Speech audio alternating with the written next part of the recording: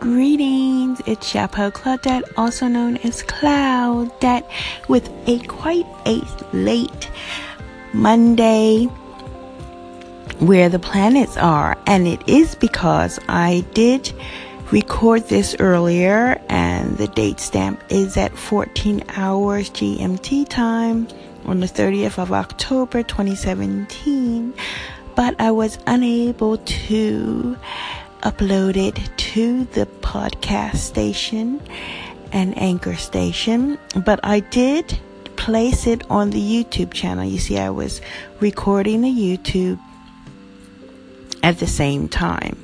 That didn't work out so well. But what did work out is that if you go to the YouTube channel, and I will put a link in the description, you will be able to see the visuals of what I'm talking about. So I hope you had a wonderful weekend. My main concentration today will be with sharing the fact that this is the last day of the sun appearing in Virgo. And actually, it will be more or less another 6 hours at 7:30 a.m. GMT time. Our sun will appear at the beginning of Libra. And it is important to know, as the title of the YouTube channel says, it's on the cusp. So if you're on the cusp of something between the two energies, please embrace both, even if they're absolutely different. What's important is to remember how they chemically or alchemically interact.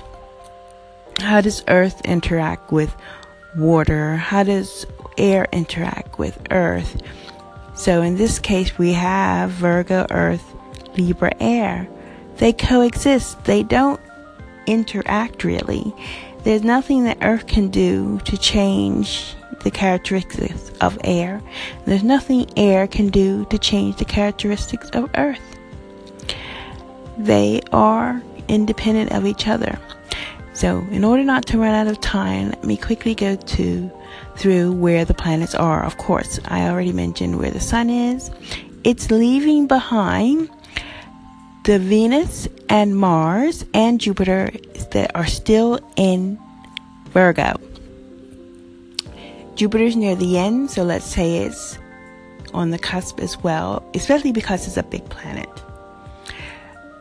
The sun will be joining Mercury in Libra tomorrow. Mercury is at 12 degrees.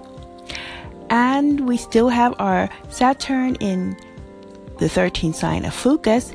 And you will be happy to know that around the 30th of November, in a month's time, it will be leaving Fucus and going across the galactic center. And we will be watching to observe how that affects us and what will be going on. Next, we have Pluto in Sagittarius.